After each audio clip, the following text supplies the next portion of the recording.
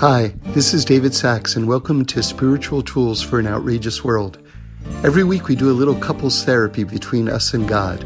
It's a chance to deepen and explore our most important relationship.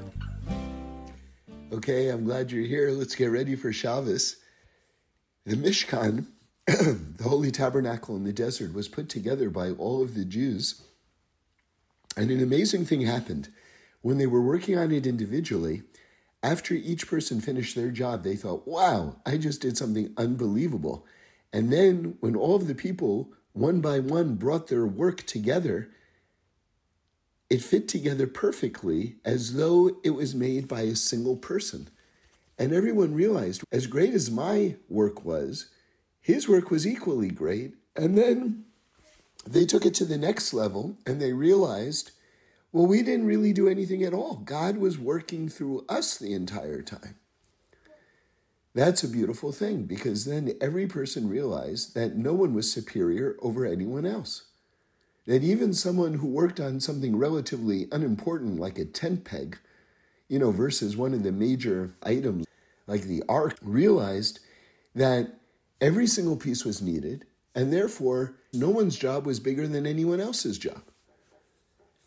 And the Ishbitzer goes on to explain further. He says that this is really the spirit of Shabbos. That's why, mysteriously, the Torah discusses Shabbos when it's discussing the matter of putting together the Mishkan.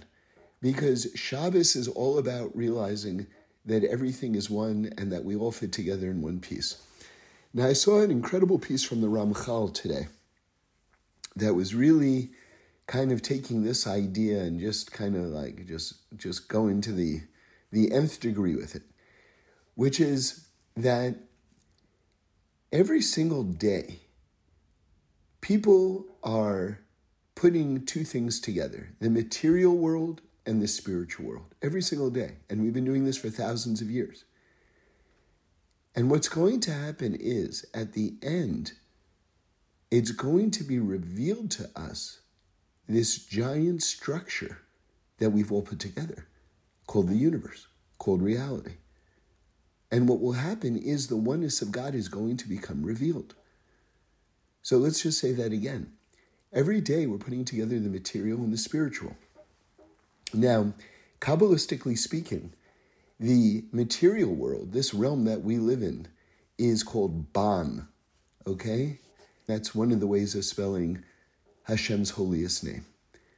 Okay, then we have the name Ma, which is kind of the dimension above us. That's where the angels dwell, and that's more of a spiritual realm.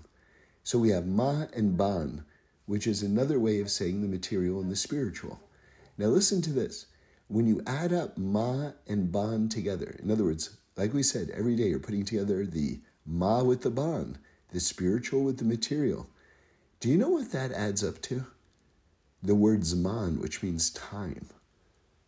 You see, what's going to happen at the end of days, at the end of time, is we will realize how we put everything together.